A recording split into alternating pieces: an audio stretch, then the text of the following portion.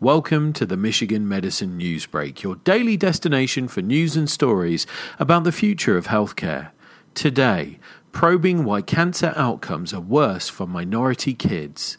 A new multi-institutional project is studying cancer biology and care to identify why minority children have worse cancer outcomes compared to their white peers.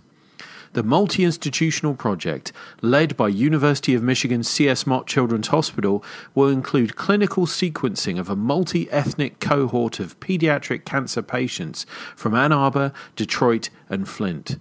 The research will focus on further understanding cancer biology in minority children, as well as other factors, including socioeconomic background and access to care, which may contribute to disparities in outcomes.